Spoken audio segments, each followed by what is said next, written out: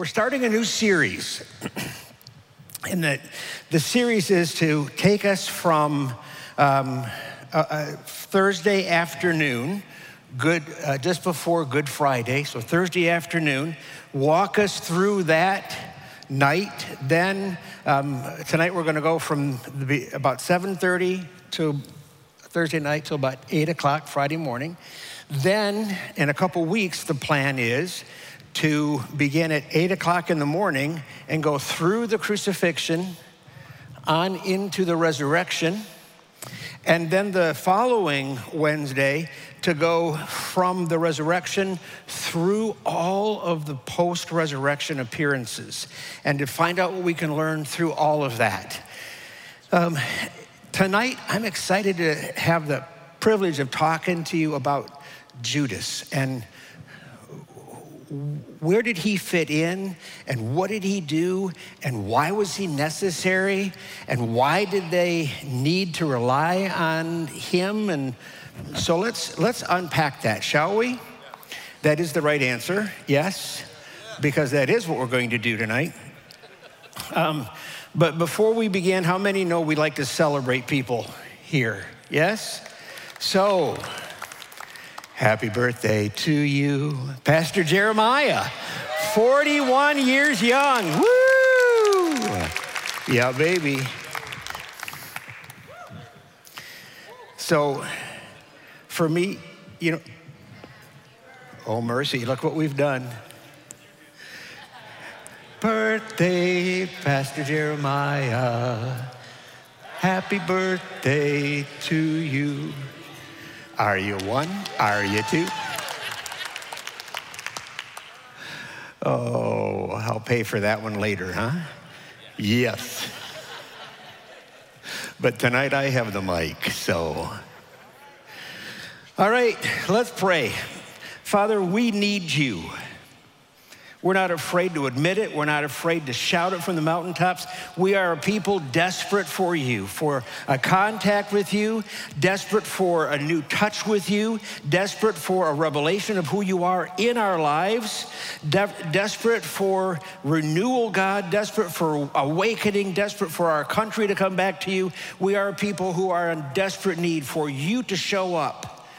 So, God, we ask that you would begin to show up through all of those things by opening your word to us tonight. In the matchless name of Jesus, we pray. Amen. Amen. So we're going to do this a little bit differently tonight. I'm not going to be expositing on a single passage, though there will be scripture that we're going to bring in as we go through. But what I want to do is I want to begin by laying out the timeline and then going back and pulling out certain pieces of it. So we're going to start with this fateful timeline because it's a timeline that begins earlier in the week of Jesus' betrayal and ends with his betrayal, arrest, and his sentencing to death. So as we begin that timeline, and can I tell you that this is going to be easier if you're on the app, because the timeline you're going to see here is going to be on the app. You're not going to need to write it down. So if you go to the GR First app, how many of you know where to find all this? GR First app, go there. At the very bottom of the page in the middle, it says Thrive. So click on that, and at the top of the page, you'll see my smiling face. Click on that, and then halfway through the page, it'll say Notes. Click on Notes, and you're going to see everything important I'm going to say. So if you drift off, it's going to be all right. Wow. All right. Tough crowd. All right. Tuesday. This fateful timeline begins on Tuesday of the Passion Week, that week that ends with the Last Supper, the crucifixion of Christ, and then ultimately his resurrection. And on Tuesday, we see, first of all, Jesus being anointed by a woman. And that really, as we're going to see in a minute, kind of gets things rolling for what's going to happen later in the week. Because when that woman anoints Jesus for his burial, it flips a switch in Judas, And he goes out from that place determined that this is not the Messiah he was expecting or looking forward to having. And so he's going to go and offer his services to the chief priests. That's Tuesday. We move forward to Thursday. And you see the timeline that's there, beginning at about 6:30 on Thursday night. Now, these times are approximate. They're the best approximation that I can come up with based on all the data that I've been able to gather. But at about 6:30 on Thursday, the Passover meal, the Last Supper, begins. It is a ways into that, about 7:30, that Judas leaves the Last Supper. Satan has entered him, and he takes off. Around 8:30 now, the Last Supper ends. And what happens between 7:30 and 8:30 is just so beautiful, and we'll come back to that in a little bit. Around 9 o'clock that evening, they arrive at the Garden of Gethsemane. Around 9:15, after instructing the disciples, Jesus leaves Peter, James, and John to go pray for the very first time by himself. About an hour later, he comes back. 10:15, he returns to find Peter, James, and John asleep. About that same time, he says, guys, wake up. Can't you tarry with me just 1 hour? My soul is heavy. And then he leaves them again, and he goes and prays for the second time. Somewhere around 11, and I'm basing this on what has to happen later, really. So somewhere around 11, Jesus returns to once again find Peter, James, and John asleep. He lets them sleep this time. It's like these guys are so worn out, so exhausted, and what I really need is to go be with my Father. So he leaves again, and sometime around 11, then he goes off and prays for the third time, comes back about midnight, and awakens the disciples with the news that the one who's going to betray me is at hand. This is all about to spin out of control. Stand up and wake up. Here we go. Somewhere about 12:10, Jesus is arrested. Around 2 a.m., then the trial before the chief priest, the high priest Caiaphas, and some of the other chief priests begins. Not the whole Sanhedrin yet. Right now, it's just a few of the key leaders. Then around 5:30, the chief priest and or the high priest and the chief priest are ready to take Jesus in front of the Sanhedrin. And a little while later, I'm thinking around 6 in the morning, Jesus is taken to Pilate, the Roman governor, and he has his trials then before Pilate, before Herod, and then back again before Pilate. And around 8 in the morning, Pilate sentences Jesus. That's as far as we're going to try to go today. I mean, in terms of timeline, I'm not done teaching yet. Wow. So, after we think about that fateful timeline, the next thing is, what do we do about Judas? What about all those questions? And there are some questions we'll never have the answer to. What did Judas know, and when did he know it? Right? About who he was, what he was going to do. When did Jesus know about Judas? Or what did Jesus know, and when did he know it? Those are questions we can discuss. We're not going to be able to discuss them tonight. But I want to take a quick look at what we do know about Judas. First of all, his name, Judas Iscariot, sometimes called the son of Simon. Judas Iscariot means Judas from Kerioth, or the city of Kerioth. So Judas from the city of Kerioth, which is a city in Judea, which makes Judas the only disciple not from Galilee. Kind of interesting. No record in any of the Gospels of Jesus calling Judas to become one of his disciples, but he's listed amongst the disciples from the very earliest lists. So he's been a disciple pretty much the whole time. We just don't know exactly when Jesus called him. We know that Judas was the treasurer for the group. So he was trusted to keep the monies that would be donated to the group for food and that sort of a thing. And we also know that he was a thief. that he stole money, and Jesus knew. Way back in John chapter 12, we know that Jesus knew that he was a thief, and yet somehow there was a redemptive hope in Jesus, I think. So why did Judas betray Jesus? And let's just take a look at a passage of scripture, Matthew chapter 26, verses 6 and following.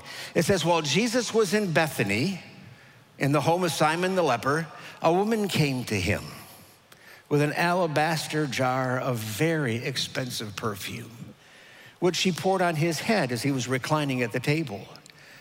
Well, when the disciples saw this, they were indignant. Why this waste, they asked. This perfume could have been sold at a high price and the money given to the poor.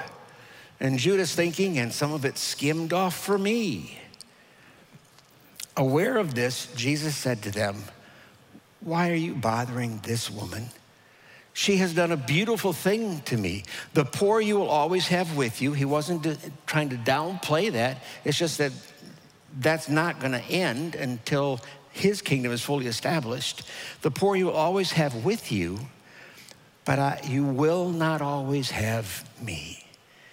When she poured this perfume on my body, she did it to prepare me for burial. And truly, I tell you, wherever this gospel is preached throughout the world, what she has done will be told in memory of her. And then one of the 12, the one called Judas Iscariot, went to the chief priests. Do you see the cause and effect? Jesus is talking about his burial.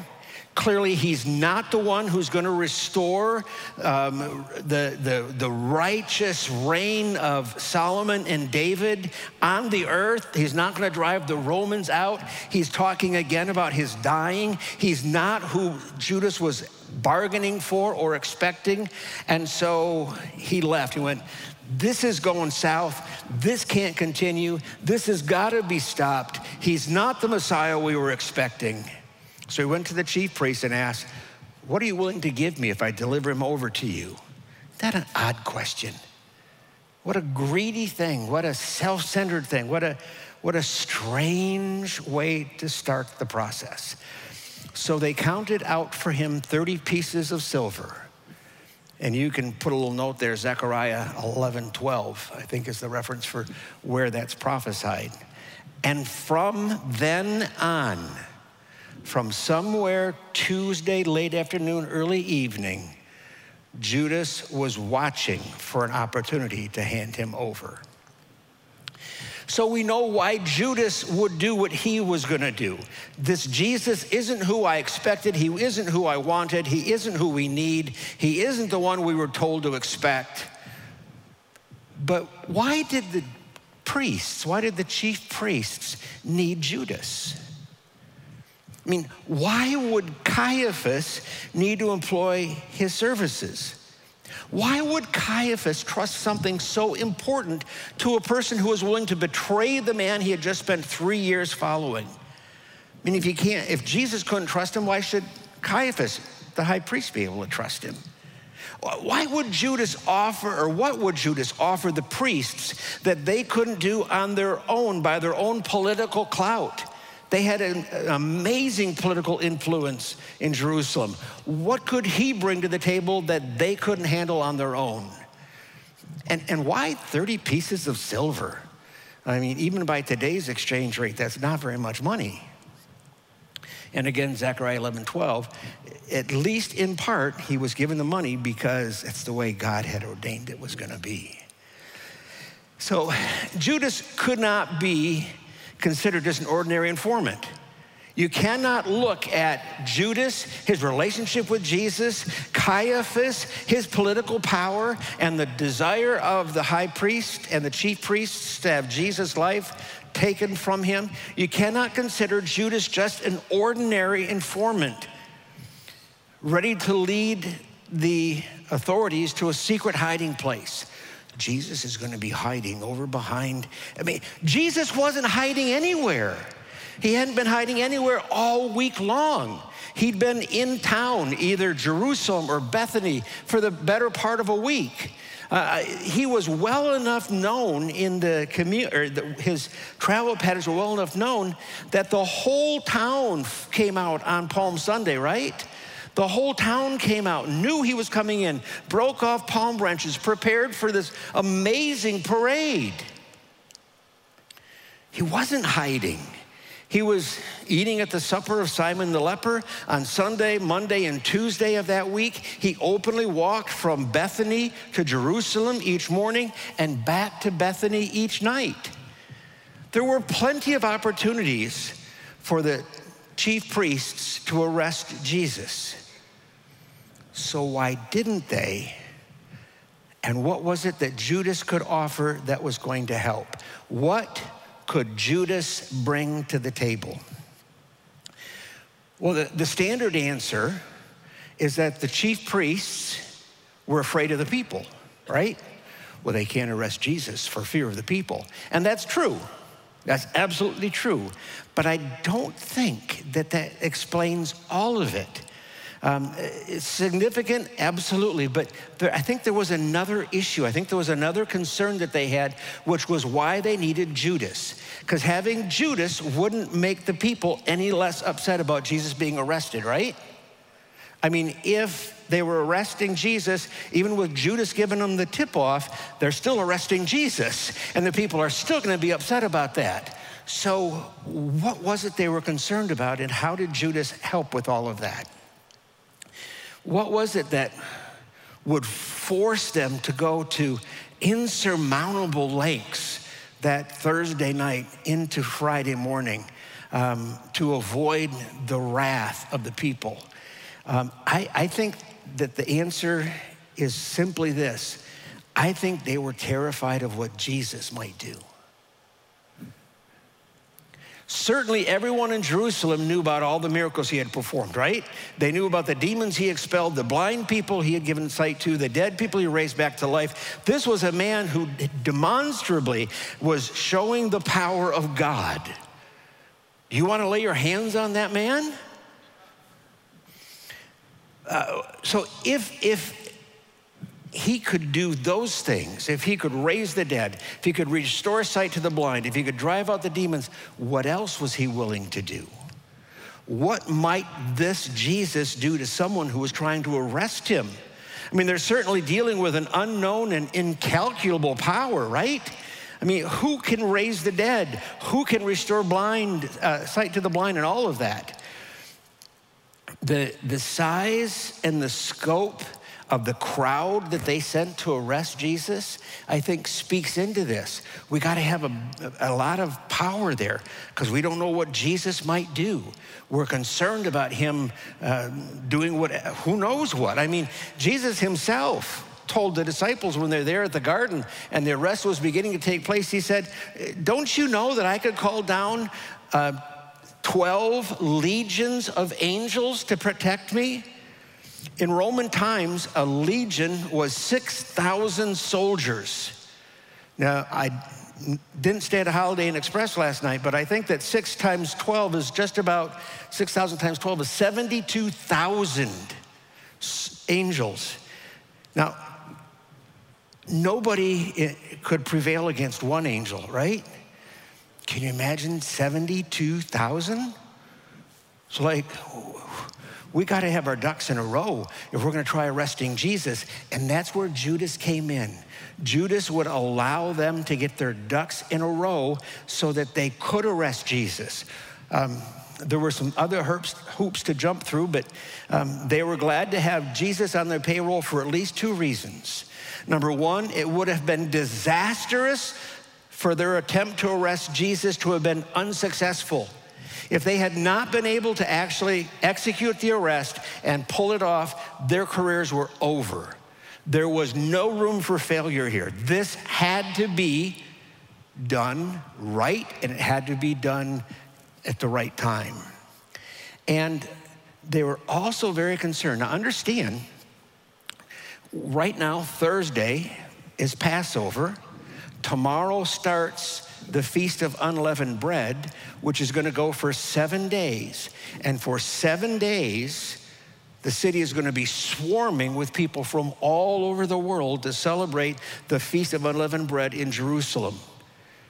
So they knew that if they were to arrest Jesus, even if Judas was able to make that happen and Jesus didn't turn them all into stone, if they were able to arrest Jesus, they still knew that they had to have a way to make the trial and the crucifixion and the burial all happen in a short amount of time.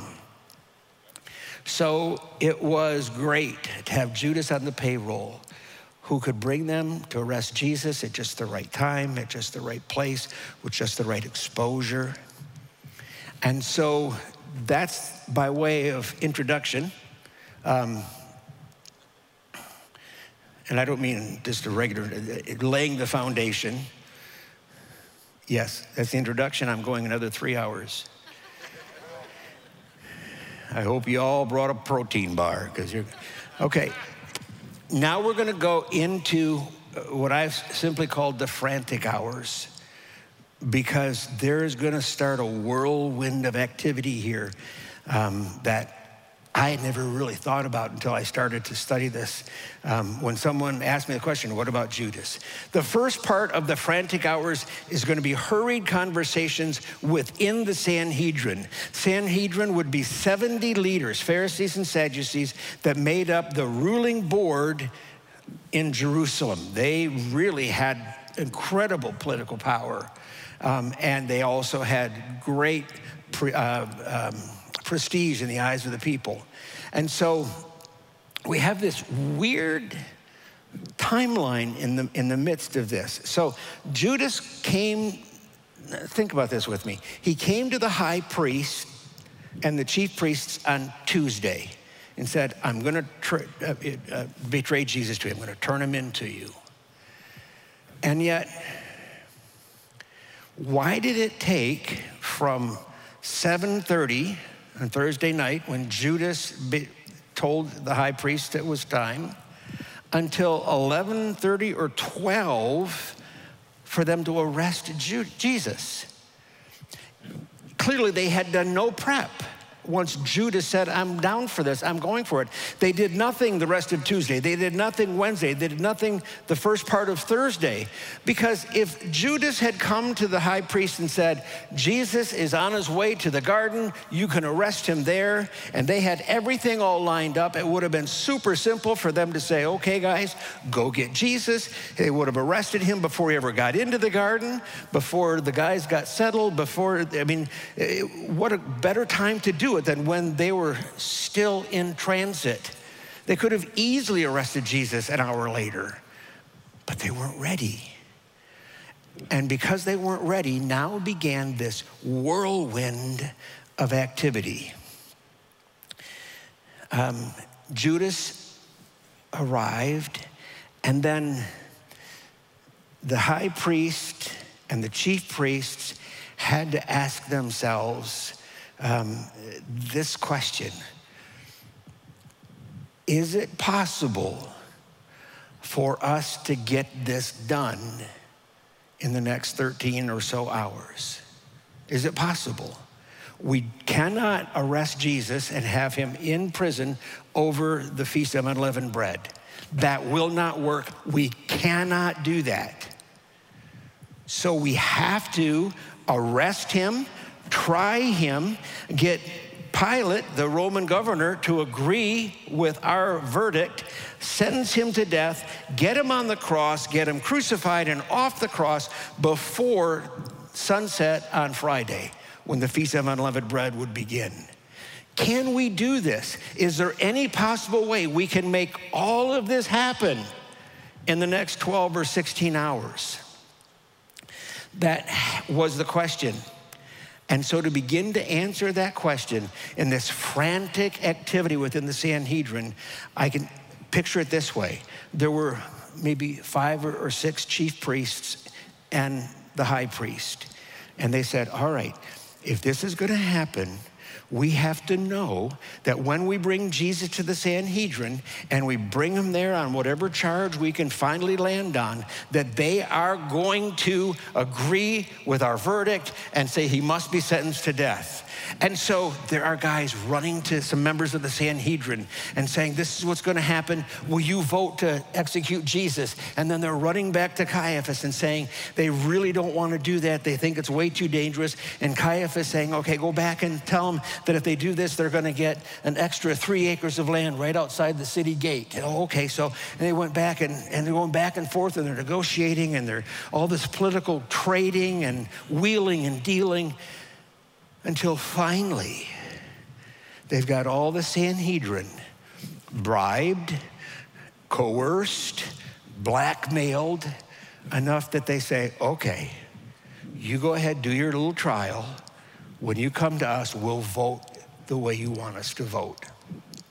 How many find that disgusting? And yet that had to have been what happened, because nothing that they brought to the Sanhedrin would have justified what the Sanhedrin did, and they all knew it. So they're running back and forth, working to be sure that they've got this all sorted out, that the Sanhedrin is all lined up.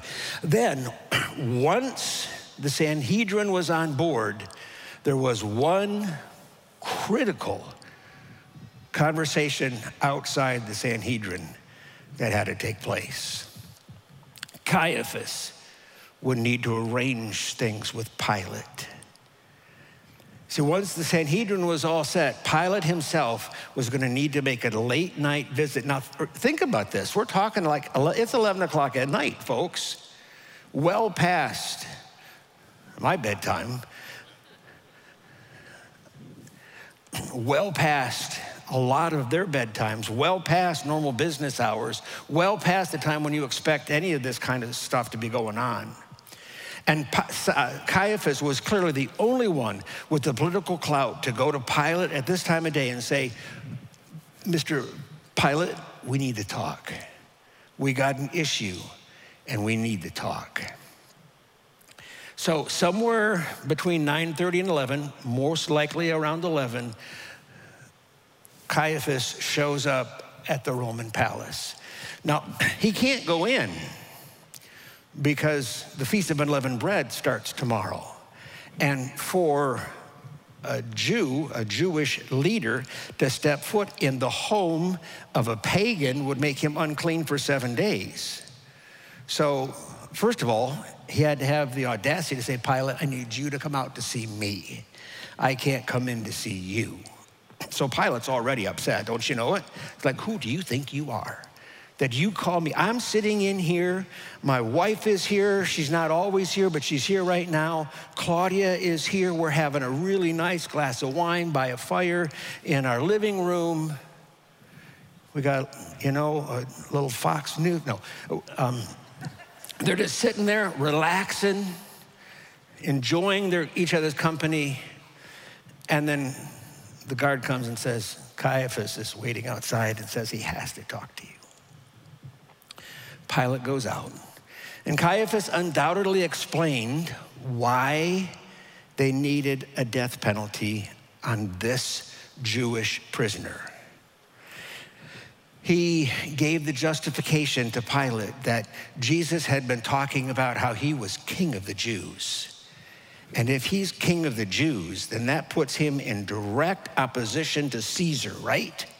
I mean, who's in charge of Jerusalem right now and all of Israel? Caesar, by way of Herod, his governor. What would happen if Jesus was suddenly being proclaimed by all the people in Jerusalem and Israel as king?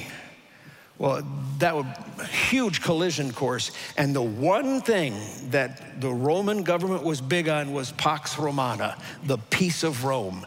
They would do almost anything to keep the peace of Rome, to keep people placated and quiet, so they just keep paying their taxes. Just keep paying their taxes.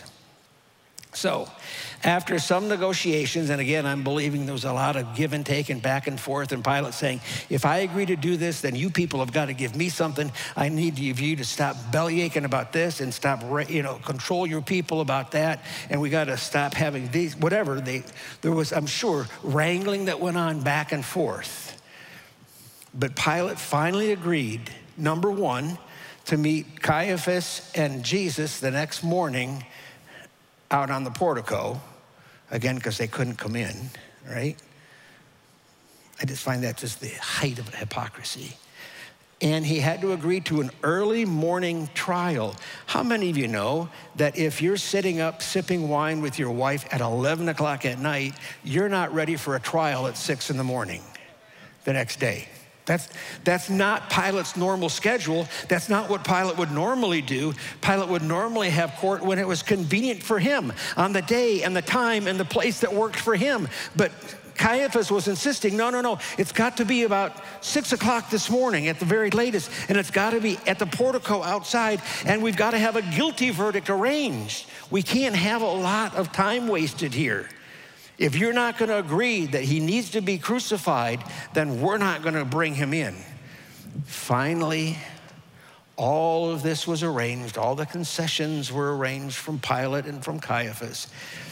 And as Caiaphas was making his way out of the palace, Pilate went and rejoined Claudia. Now, is there anybody here, any husbands here, that can possibly imagine Claudia not saying, what was that all about? Right? You left me.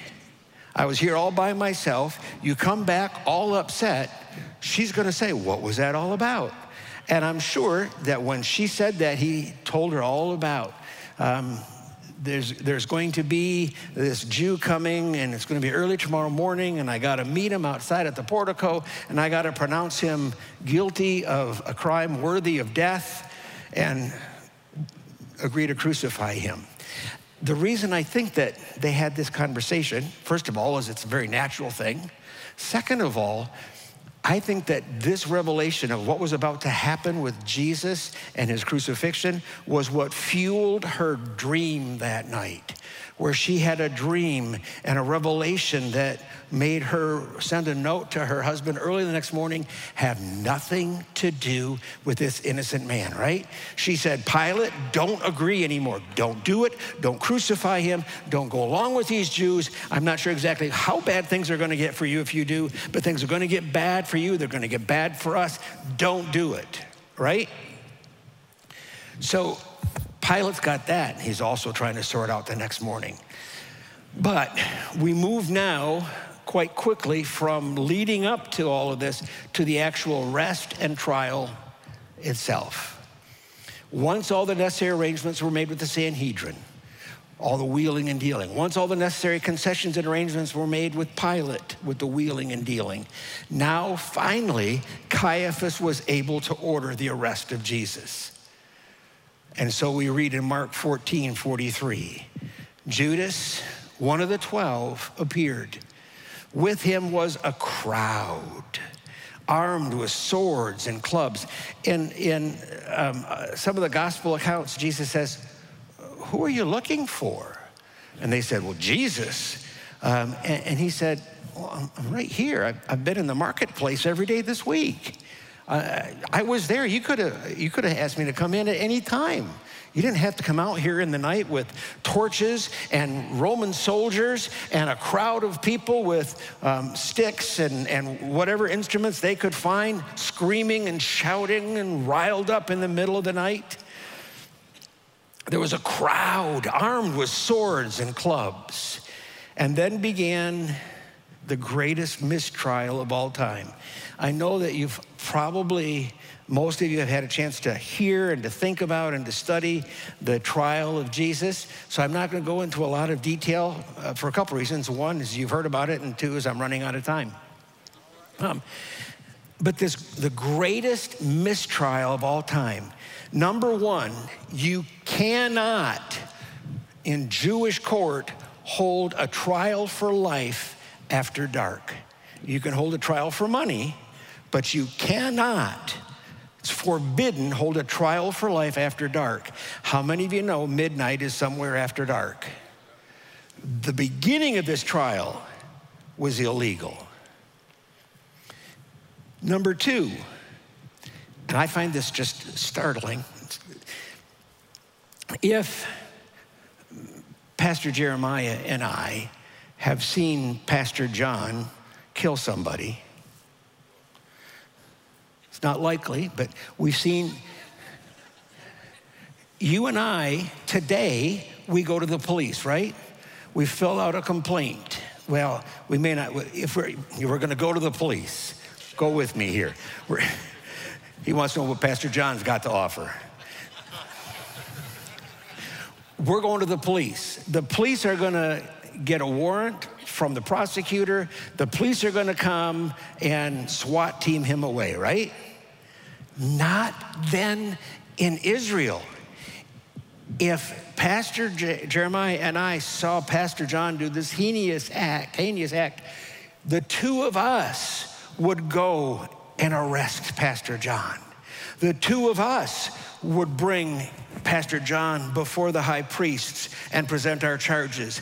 And the two of us, our testimony would have to agree line on line, precept on precept, right down to the very last note. So it was absolutely illegal not only to start the trial after dark, but to send the Roman palace guard to arrest Jesus.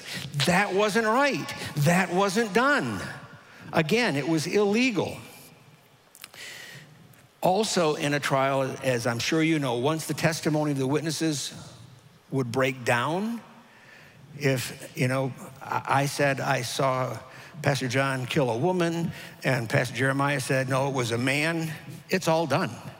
It's all done. Nothing else can be done except we're likely to get stoned. And I don't mean in the good way. I'm sorry. I don't do that at all, and you don't do it anymore, so we're good. But at any rate, I'm sorry. The penalty for false testimony was being stoned to death, which is why you don't bring false witnesses. That's why you don't bring false testimony. But Matthew 26:60 says, many false witnesses came forward. It wasn't just two of them, there were many of them. And they kept trying to agree on different kinds of things that Jesus did. He's gonna tear down the temple. He's gonna, he claimed to be the Son of God. He stirred up the people against Caesar. There was all kinds of things that they were saying, none of them agreeing with each other. And they had to keep going out in the street and saying, hey, what can you say about Jesus? If we give you 3 donkeys and some sheep, what will you say Jesus did? I mean, they were desperately trying to get 2 witnesses who could agree. When the testimonies didn't match in a Jewish trial, instantly the trial was over, because the highest calling of the high priest at that point was to protect the accused, to protect the name and the reputation of the accused. So as soon as the 2 witnesses didn't agree, trial was over, they were going to be sentenced to a different kind of penalty, and the prisoner would be set free. Is that what happened? Not even close. So once Caiaphas had rejected all the various eyewitness testimony, it was totally illegal for him to do this.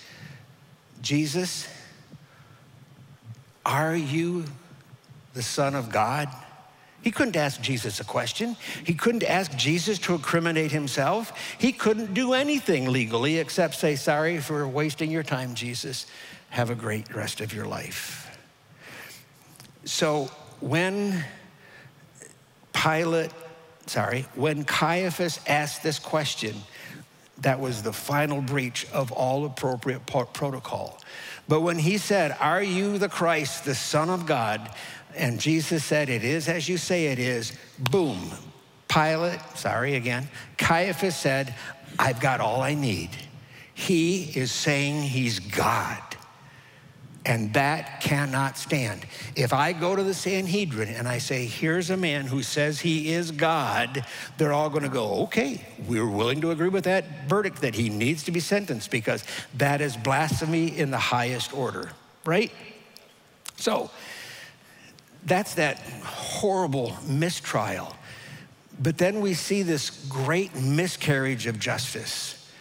Finally now, it's somewhere around 6 in the morning. They've gone through the trial before the high priests beginning at about 2:30. They've gone through the Sanhedrin at about 5:30. Now it's about 6 o'clock in the morning when they show up, and Pilate stumbles out of his home onto the portico or the porch outside of the palace. No doubt, Caiaphas and the Sanhedrin thought all their heavy lifting is done, right? We've done all the work. We've got everything lined up. We're here in front of Pilate. We've already agreed on the sentence.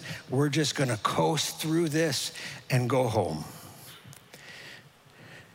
It didn't go that way, which is a curious thing.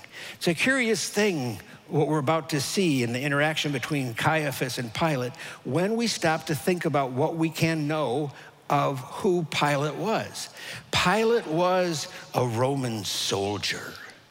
He was, he had risen in battle. I mean, like he's a top Navy SEAL or a top Ranger, or, he's one of the guys that if you're going to go into a horrible place and try to do the impossible, you want him on your team, right? He's this Roman soldier, rough, crude, tough. Don't nobody stop me. I'm just getting a little choked up. For many years, he rose through the ranks in Germany, where they were fighting the hordes that were trying to sweep down out of the north.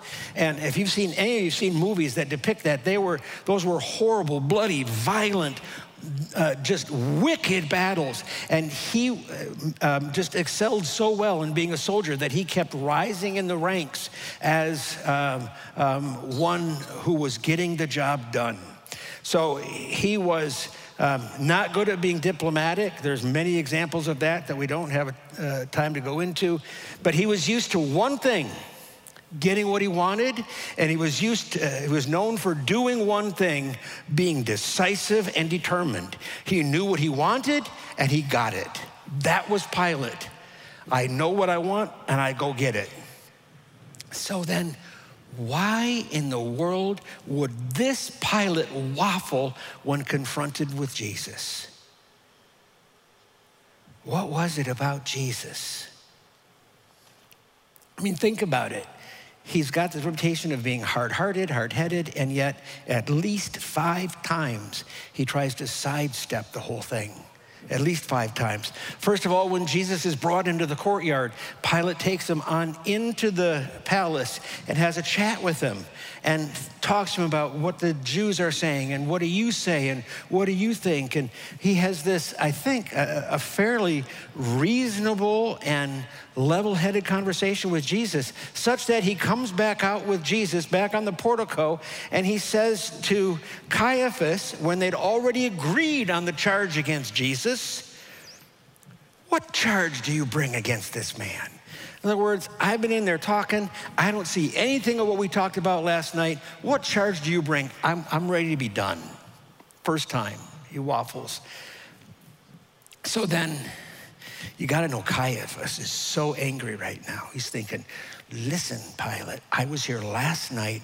We worked this all out. I told you who we were bringing. I told you what he had said. I told you what the charge was going to be. I told you what the sentence had to be. You agreed to it. Why are you bringing him back out right now? And why are you asking me this question about what charge do you bring against this man? That's why they say with such frustration, we wouldn't bring him to you if he wasn't a criminal. I mean, can't you just hear Caiaphas like, what in the world are you doing, Pilate? Can't you just do what you said you're going to do? At which point then Pilate said, then you judge him by your own law. And that's the second time Pilate waffles and says, I don't want to do what I said I would do to Jesus. Then when Pilate hears that Jesus is from Galilee, what does he do? He trots Jesus off to see Herod. Third time he tries to get out of it. Herod sends him back. Pilate again says he finds nothing worthy of death in Jesus and intends to simply beat him and send him away to release him and crucify Barabbas and the other prisoner. But the chief priest, that's the fourth time he's waffled. I'm just going to beat him and send him away. But the chief priests stir up the crowd, right? And they begin to shout, "We have no king but Caesar. Crucify him. What will you do with Barabbas? Or what will you do with this man? Crucify him. What about Barabbas? We want Barabbas." So Pilate, fifth waffling, says, "Can't I give you Jesus instead of Barabbas?" And they go, "No." Sixth time, he waffles. Finally, he says, walks over to a basin and says, "I wash my hands of this innocent man's blood. Do with him as you will," and sentences Jesus to be crucified. In a couple weeks, we'll have a chance to unpack that together. It's going to be a great teaching. At least that's where the Holy Spirit has us heading right now. How many of you know if the Holy Spirit changes the setting on the sails, we're going to change with it, right? But it's good to have a plan and let God then change it if he wants to. So, oh my goodness. Is that clock? That clock can't be right. While getting a perspective on this significant timeline is great, I think there's some profound things we can learn about this whole encounter with Judas. And one thing that really struck me is this. Judas has left the upper supper. Jesus knows where he's going. Judas is going to betray him. They're going to come arrest him. And within less than 12 hours, or about 12 hours, he's going to be being crucified. I don't know about you, but my mind would be on what in the world have I gotten myself into? And how am I ever going to get through this? But you know who Jesus' mind was on? You, us. Everything in John 14 through 17 happened between 7:30 and 8:30 on Thursday night. Read through that. It is so powerful. Think about what Jesus was getting ready to experience, and yet what he was talking about and thinking about, concerned about. I mean, he starts off in 14:1 with, "Don't let your hearts be troubled." He said, "I know things are going to get crazy. It's okay. I've overcome the world." Chapter 27, "My peace I'm going to leave with you. I'm going to give you a peace that the world can't begin to understand because I love you so much." Do you hear just this heart of Jesus for his people, for us, his people? Chapter 15, verse 5, he says, "Remain in me and I'll remain in you and you will bear fruit." Who here doesn't want to bear fruit? Fruit that will last. How many of us dream of having a life that matters, that's significant, that is effective? Jesus said, while crucifixion was bearing down on him, if you'll just remain in me, you'll get the fruitful life you wanted. In verse 9 of chapter 15, he says, "As the Father loved me, I love you." Hear this. I love you, Jesus said. It reminds them in chapter 15, verse 18, "If the world hates you, remember it, they hated me first." Don't be surprised. We'll get through this together. Chapter 16, verse 13, he says, "I'm just about to send my Holy Spirit, and he's going to guide you into all truth." All truth. Do you need to know what to do tonight? Holy Spirit's going to guide you. You need to know what to do with your future? Holy Spirit's going to guide you. You need to know where to invest your money? Holy Spirit's going to guide you. Need to know how to pray? Holy Spirit's going to guide you. As Jesus was about to be crucified, his concern at this point was only that you and I would know that the Spirit is going to guide us into all truth. Chapter 16, verse 23, my Father will give you whatever you ask because he loves you. He had already said, I love you. Now he's saying, the Father loves you. What more could you and I want? To be loved in this perfect way by a perfect Father. Chapter 17, he prays for himself. Then in verse 6, he starts to pray for his disciples. Then in chapter 20, verse 20, he prays for us. And he says, here's the thing. Those that are going to come to faith because of the work of my disciples, I want them to be one with one another and to know that they are loved. Wow. I don't know if you saw yourself anywhere in John 14 to 17, but we thought it'd just be great if you did and you want